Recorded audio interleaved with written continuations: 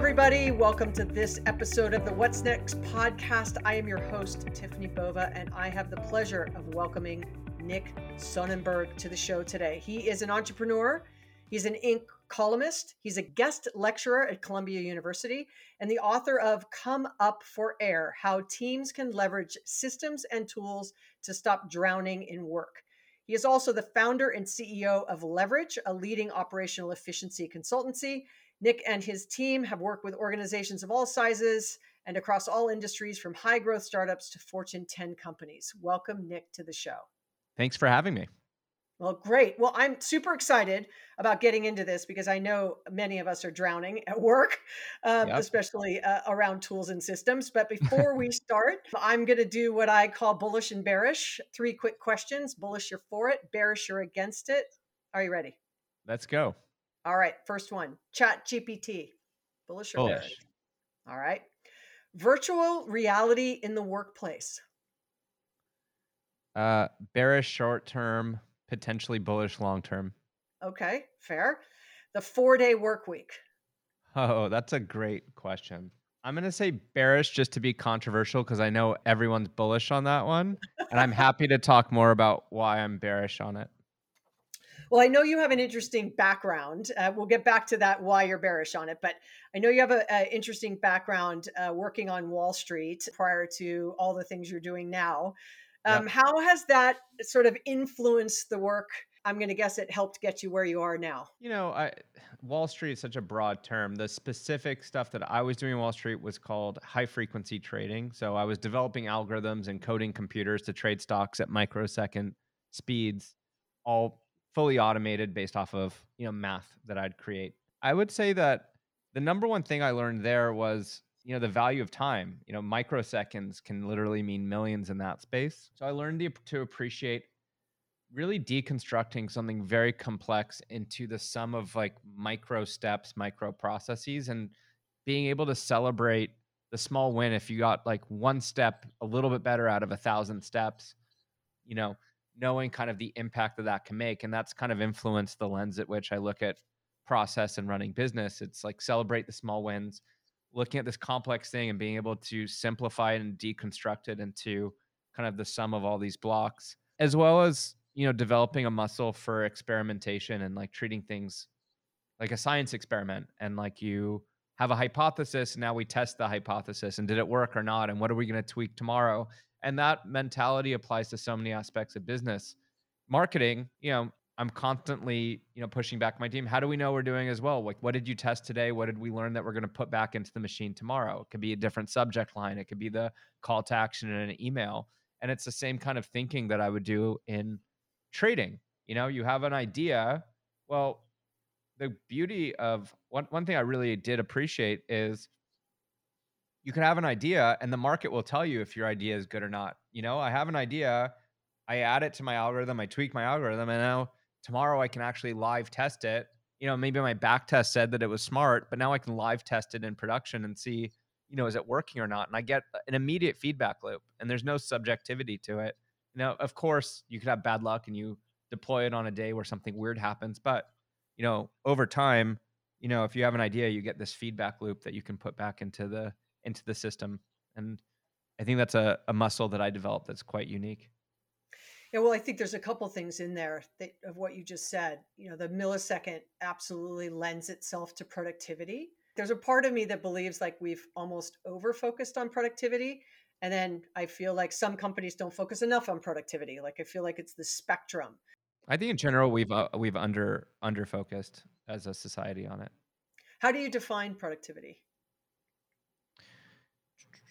Well, there's many different definitions, but one thing to distinguish too, like there's synonyms of productivity, efficiency. Let's just define it first. So I like to use the word efficiency instead of productivity because I feel if productivity implies more of an individual focus, and really everything I'm about is more of a team or an organization level focus. So I tend to use language like efficiency because I'm trying to not be a productivity expert. We're trying to be in the space of team and operational level efficiency. It's maximal output, minimal input, reducing as much friction as possible to spend the largest percentage of time on high value activities. And I say that I think we've been undervaluing it because I think that in general, valuations of companies, especially in the tech sector, have been very large multiples, which has incentivized people to really optimize for growth and invest more time, energy, and attention into marketing and sales because that's what they were incentivized to do. And I think, now the world has shifted. We're going through a recession and a whole bunch of weird economic times, and valuations have been adjusted to really be lower multiples on revenue and more towards profitability when we've seen layoffs as a function of that across the board. And I think as now there's more of a focus on profitability rather than revenue, I think now there's more focus shifting towards efficiency, productivity, whatever we want to say. But I think for the last decade or so, it's been underemphasized. Yeah, I wonder if it's size. I wonder if in smaller companies or high growth companies, right, they sort of put those metrics on the side because they're so focused on hyper growth. I don't know, Maybe. versus it being when they're a little more mature and there's a little more rigor in the business that they get a little more focused on that I think efficiency. I think definitely the stuff. I think when you're a small company, you just got to survive and you got to figure out how you can generate revenue and make payroll. I think when you're larger and you have more bullets to fire, you can afford to invest in foundational things where efficiency is a foundational thing. And I think it's been underemphasized in part because it's a bit invisible. It's not like sales and marketing where there's like an immediate kind of back to my trading example. I make a tweak, I see in my P&L profit and loss immediately. Did it work? You invest in hiring more salespeople or doing something different in sales and marketing, you could see immediately like to generate more leads. You get that fast feedback loop. And what's that famous quote? What measure what matters. Like seeing data and seeing the feedback loop quickly makes it easier to invest time, attention, and energy and resources into something. And I think with efficiency and productivity, since there's no kind of clock running, so you can see, oh, we just saved 5 minutes a week by doing this. You might know there's an issue, but since you don't get like such a clear metric of a feedback loop, I think till now it's also impacted how people have prioritized. But when budgets are cut, you're on hiring freezes, the only way that you can continue to grow and finish all the projects that you need to finish and all the initiatives is to get more output out of you have less resources available, you have to get the most out of them. So I think now people are like, okay, I guess we finally really have to pay attention to this stuff. And to be honest, like when we work with companies, because we have a training and consulting company that does all this stuff, and I wrote a book about this stuff. Like in our experience working with thousands of teams, you could get an extra 20 to 40% out of every person. It's probably one of the best investments that people could make. It's just not one that, like marketing and sales where you immediately see in your CRM like Salesforce or, in your QuickBooks account, you see like an immediate like increase of revenue. But what you will see is you can save a ton of money by not needing to hire people and not having to add all the extra complexity of managing large teams and organizations by getting an extra, even if it's an extra 5% out of people, it's huge. But literally, we're seeing an extra business day a week per employee in companies just by removing the scavenger hunt and all the crap that's just wasting time searching for lost messages, lost documents, things just being disorganized. It's really quick to clean up. I don't know if it's quick, but it is important to clean up. I'll give you a stat from MuleSoft that the average enterprise has about 900 or so unique applications in it, and only 28% of them are integrated. Hmm. So, if you take out HR and finance, like those will probably never be integrated for obvious 900 reasons. applications? That sounds Yeah. massive. Yeah. Average enterprise. And now that number is actually up into that was the 2021 number, I think, end of 21. Now I think it's up in the 1100 range for an enterprise. So to your point, like that I'm hunting and pecking. Well, if only 28% of them are integrated and you No. take out HR and you take out finance as things that may never be integrated for obvious reasons, right? The remainder of it, let's call it, you still have so many tools and systems, which is really probably the core of what you talk about, that doesn't allow humans to be efficient or effective. So, I think the biggest issue, at least in my experience, isn't the issue of integration, it's the issue of people understanding the purpose of all these tools, and that's the core of my book. I break down the needs of systems into three buckets: communication tools, planning tools, and resource tools. And 900 is a lot. I mean, I'm guessing like these companies have tens of thousands of employees, and there's like some weird department specific tools that a lot of them are using. But for the core collaboration needs of any team, enterprise or non, you need to communicate with people. So you need tools like Slack or Microsoft Teams for communicating. You need email like Gmail and Outlook. So those are, say, two tools. You need an external and an internal communication tool. You need a planning tool, like a project management tool, like an Asana or something like that. So that's a third tool. And then you need to document your knowledge. So you have tools for internal wikis, and maybe you have a process tool as well. So you need like at least five tools. And maybe you've got a few others like Zoom and others that are, nice to have too, that are pretty critical. So maybe you've got 10, but the most important thing is people understand not just how to use these tools, but when to use the tools and when not to. The biggest issue that we see at Leverage with companies is there's no training in terms of teaching people the purpose of what problems should you solve in Slack versus Gmail versus Salesforce versus the next tool. And because people aren't aligned on the purpose of these tools and where should information go, it creates this scavenger hunt. Now, integrations are great and they're super valuable and important, but I think it's secondary to people even understanding the purpose of the tool and under what situation should you even open up the tool in the first place. And there's a lack of education right now. There's all these tools and people are investing a lot of money in it, but they're only scratching the surface of the value they can get because there's a lot of personal preference. Like some people prefer to use Gmail, some prefer to use Slack, some prefer to use another tool. And then before you know it, everyone's just operating on their own personal preference and it's not a unified strategy across the team. And when you unify everyone and everyone's aligned on the purpose and they know exactly where to go to do something, that's where we see these exponential time savings. And within that, where would you put sales and marketing tools and customer service tools in those three buckets? So, like a CRM, for example. Yeah.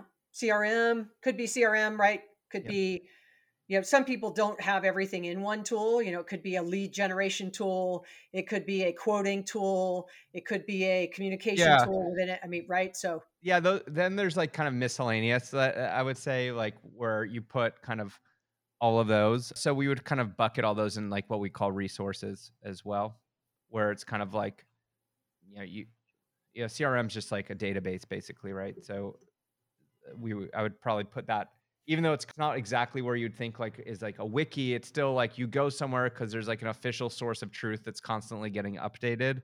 So it's closest to that versus the others. You could argue there needs to be like maybe a fourth bucket, but like CPR just kind of is like nice and clean and simple. And like I would argue what you described, I would call a resource in the yeah. resource bucket. Yeah, because I've done a ton of research on sort of the tools that get used, and the biggest disconnect on efficiency and capability is at the customer facing Yeah. employees, right? Yeah. Those teams, right? That's where they're unaware of the reason for the tool and the value of the tool and the where of the tool and the how of the tool. Like Yeah. that's where it really falls apart, at least what I've seen. Yeah, and like the CPR framework that we talk about in the book and what we focus on is really for the core of collaboration. And then there's going to be specific department needs kind of out that you still need to be thinking about, but I'm just talking about every team, every organization. If you want to be a high performing team to collaborate properly, you need to be thinking about those buckets, but that's kind of a minimum, not a maximum. Like Yeah. there's still a need industry specific, team specific, that you're going to need to go beyond that and really become, well ingrained in more tools than just CP&R. So if someone's listening and they go, "Great, I'm a small or mid-sized business. Thankfully, we don't have a lot of tools." But I would agree with Nick that we probably don't have a clear definition of when, why, Yeah. and how, right? Where do they sort of start in beginning this CPR process? I usually start with email because no matter who you are, what company, you could be a huge enterprise, you could be a small startup, you're using Gmail or Outlook most likely, right? No matter what. Like, and then all the others that I've rattled off, you may or may not have heard of, you may or may not be using properly. Everyone uses email. And on average, we see you can save 3 to 5 hours a week per employee just cleaning up how you use email and getting to inbox zero. So I usually suggest people to start with that. That gets you back close to half a day a week, just depending on the volume that you're getting. But that could be a complete game changer. And then once you've kind of solved that, And and how, you so before you jump on the how you solve that, like how do you actually solve that? How do you say I have this, totally unwieldy, I open up my inbox, it gives me anxiety at 8 a.m. and at 5 p.m. I'm totally have, wiped. so we have an entire training program and framework that takes people through this. But to give you like a 1 minute summary of it, we talk about inbox zero, which is using your email like a to-do list that other people can add to and getting your inbox down to zero, not read or unread zero, but like just zero. Doesn't matter if it's read or unread. A lot of people think that they're managing their email properly, but it's just that they've read all of their emails and they're marking 3 emails unread. So they think they've only got 3 in their inbox. No, if like you got 100,000 in your inbox and 3 are bold, you still have 100,000 in your inbox. When we say zero, we mean zero. And so the first is how to think about email. It's an external to-do list that other people can add to. The best way to get to inbox zero is email zero. So really understanding when should you even use email in the first place. A lot of people use email as both external communication, internal communication, project management. So, first acknowledge it's for external. You should be using a tool like Slack for internal communication. You should be using a project management tool for all the tasks and projects. So that helps to eliminate some of the volume coming in. Then there's 3 things. We teach a system called RAD, reply, archive, defer. Those are the 3 things you can do with each email. Most people aren't utilizing things like the snooze button in emails where you can magically have an email disappear and reappear in the future wherever you want. People aren't taking advantage of the search functionality. They've got too many folders in their email. And so there's like, again, it's like the sum of a lot of little tricks or little settings tricks that you want to be doing in Gmail or Outlook as well. And it's the sum of about 10 different things that we teach that ultimately allows you to do kind of a one-time reset on your email where we get you kind of one time to archive a whole bunch of stuff after we've taught you the tools. And then we give you the tools to maintain zero. So then it's not when you open your email, you're overwhelmed. You actually look forward to it because now you know you're not missing opportunities that are slipping through the cracks like used to happen. Fair enough. I don't know if I have 100,000, but I have a lot. But I use it as my to do. However, I use the ones that are bolded as my to do. Yeah. But I'm pretty good at, like, moving. And then obviously I work at Salesforce, so we have Slack. So there is this cross functional, right, where a lot of stuff has quote unquote internally moved to Slack, which has also freed up. I mean, that was the goal, right, to free up the inbox and to give us more structure. But going back to the method you were going to say before I interrupted you on how you actually get to inbox zero, you were stepping down the CPR framework. So I think starting with email is a great one because it's a quick win. No matter what you do, I can guarantee there's probably hundreds of opportunities that you have right now to be more efficient. You can't do all of them at the same time. You can't partially roll out Slack, partially fix your email, partially, you're much better off picking one thing and doing it right. And it's really important too that you get your team aligned because a lot of tools you only get value, especially if it's a collaboration tool. You only get value if everyone's aligned and know what you know, which is how and when we use it in our team or at our company. So you have to do one thing at a time and then move on to the next, once you start getting the benefit. Email is great because it's a quick win. It only takes a couple hours to train people and get them to zero. Even if you're listening, you've got 250,000 emails. Like we've done this with people with literally hundreds and hundreds of thousands of emails. We're talking a matter of a few hours to do a reset and a training, and then you're off to the races and you're saving hours a week. Now with all that freed up time, learn the next tool and get that right. And it's kind of just like a snowball effect. Like when you do like return on investment in investing in stocks, it's the same thing. It's like a return on time. Invest a few hours, learn one thing, and within a couple of weeks, you're getting back even more than what you invested. And now let's reinvest that freed up time into the next thing. Well, you talk about time not being linear. Mhm. Can you elaborate a little bit on that? So, talk about 2 things. One is saving time. Like, how can teams free up that business day a week to reinvest that time into better use activities? But it's also not just about saving time, it's about optimizing time because time isn't all worth the same. That's what I mean by not linear. For example, 9 a.m. on a Monday is the most valuable time slot on my calendar for the week. I've just had my weekend, woken up, went to the gym, had a coffee. My brain is firing at full horsepower, right? So that's a very valuable time slot. Fast forward to Friday at 7 o'clock after 100 Zoom calls for the week and meetings and everything else. My brain's probably fried by 7 o'clock. And then, if you want to even take it a step further, say I have no laptop and I'm in the back of an Uber and my brain is fried. That time slot isn't as valuable of a time slot as my 9 a.m. on a Monday, right? So think about time not being linear. Think about your calendar being more like a heat map versus every slot on the calendar being worth the same. And if your time is say $100 an hour, just making up a round number, maybe it's 500 an hour at the 9 a.m. on a Monday. Maybe it's 20 an hour on that 7 o'clock on a Friday, just to give an example. Now, some people are night owls, some are morning people. So adjust this concept to whatever, is your unique situation. But I can guarantee you, whether you're a night owl or a morning person, not every time slot's worth the same to you. So, with all that being said, when you're looking at the meetings that you're having, so much of meetings could be done asynchronously. So, if it's an hour meeting and half of the time is people just reporting out, sharing screens, talking at you, make it a 30-minute meeting and have them just screen record themselves. There's tools like Loom or other screen recording tools. Have them send it to you.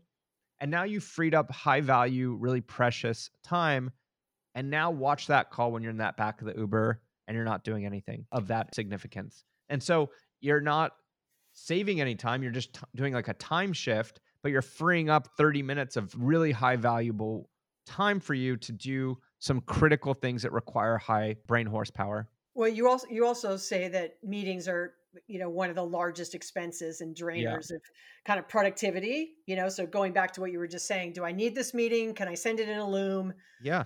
Do I need to be there? And so what do you suggest as it relates to meetings? Because I think we can all listening, Hey. agree there's no shortage of meetings.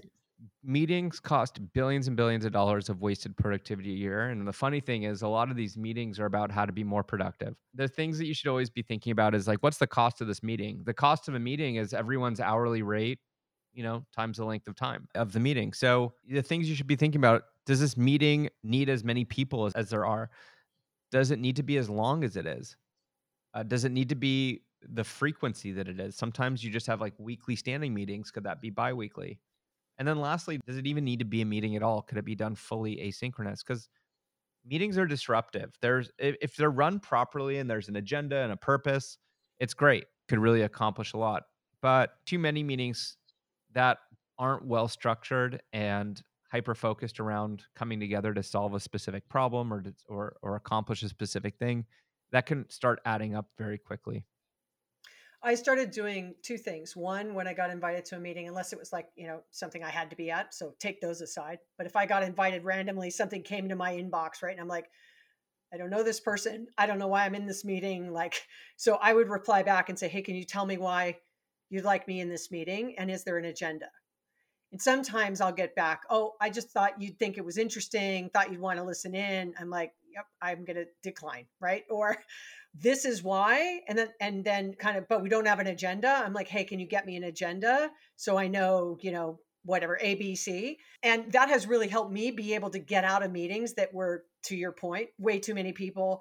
Nah, I don't say anything. There's no value in me being there. If it's just a FYI, then send me a Slack, right? yeah, I don't need to be in it. totally. And those two things alone really helped me cut back on those unnecessary meetings. And I will tell you just internally here, our meetings have definitely gotten smaller because we've gotten way more asynchronous. 100%. But you can swing the pendulum too far that way too, which we've done in the past. I feel like at Leverage, we're like a little laboratory guinea pig of like testing these things to develop best practice and IP and thought leadership. But we have a policy: no agenda, no meeting. We've been using a tool called Fellow app for housing agendas, and that's been really helpful. Because another thing too with an agenda is it allows you don't want your internal communications to get unwieldy and just every time someone has an idea they ping you and it distracts you. So what you want though is if you have a meeting next week and it's not urgent, have them add it to the agenda, not ping you in your communication system and distract you and take you out of kind of whatever flow state you're in. So agendas serve both. It allows you to house non-urgent things that could be dealt with next week or at a future time, but without the anxiety of forgetting about it, that's going to get lost. And it helps you make sure that you're on track to accomplish what you need to accomplish. Well, Nick, this has been a great conversation. We could keep going, but in light of giving people time back, being more productive, Yeah. giving them a couple quick tips so they can go on. If you've been listening and you want to learn more about Nick's work, he's got his book "Come Up for Air: How Teams Can Leverage Systems and Tools to Stop Drowning in Work." But Nick, where else can people keep in touch with you and the work that you're doing? So comeupforair.com is where you can find all information about the book. We've got a bunch of free resources, links to get the book, so on and so forth. If you need further training or you're interested in learning more for your team, we have getleverage.com. Leverage is our training and consulting company. We have programs to teach best practices that we've developed with all these tools. And I've recently released my own podcast, theoptimizepodcast.com, which I co-host with Jay Abraham, which is fun, and we do live consultations. And then lastly, at the beginning, I said I was bearish on the 4-day work week. Let me just address that really quick. I think that there's aspects of it which are interesting, but I was saying I'm bearish because I think that long term, it's not whether it should be 5 days, 4 days, 3 days. You could argue any of them. I think ultimately the best way isn't based off of number of days. It's based off of aligning of what success looks like. Like, what are your key objectives, key results, whatever goal setting framework, being really clear of what success looks like on a weekly, quarterly period, whatever, and having a framework to hold people accountable. And then at that point, you shouldn't even be talking about number of days or time. You should really just be talking about outcomes and not care about what hours people work, where they work, when they work. And really, as long as people are achieving what you have agreed upon, that should be really the most important thing that matters. Amazing. Well, thank you, Nick, for those great parting words, great advice. And thank you, everybody, for joining us on this episode of the What's Next podcast. Please don't forget to subscribe, leave some feedback on the shows, and we will make sure that we continue to bring you great guests such as Nick. So thank you for joining us here today.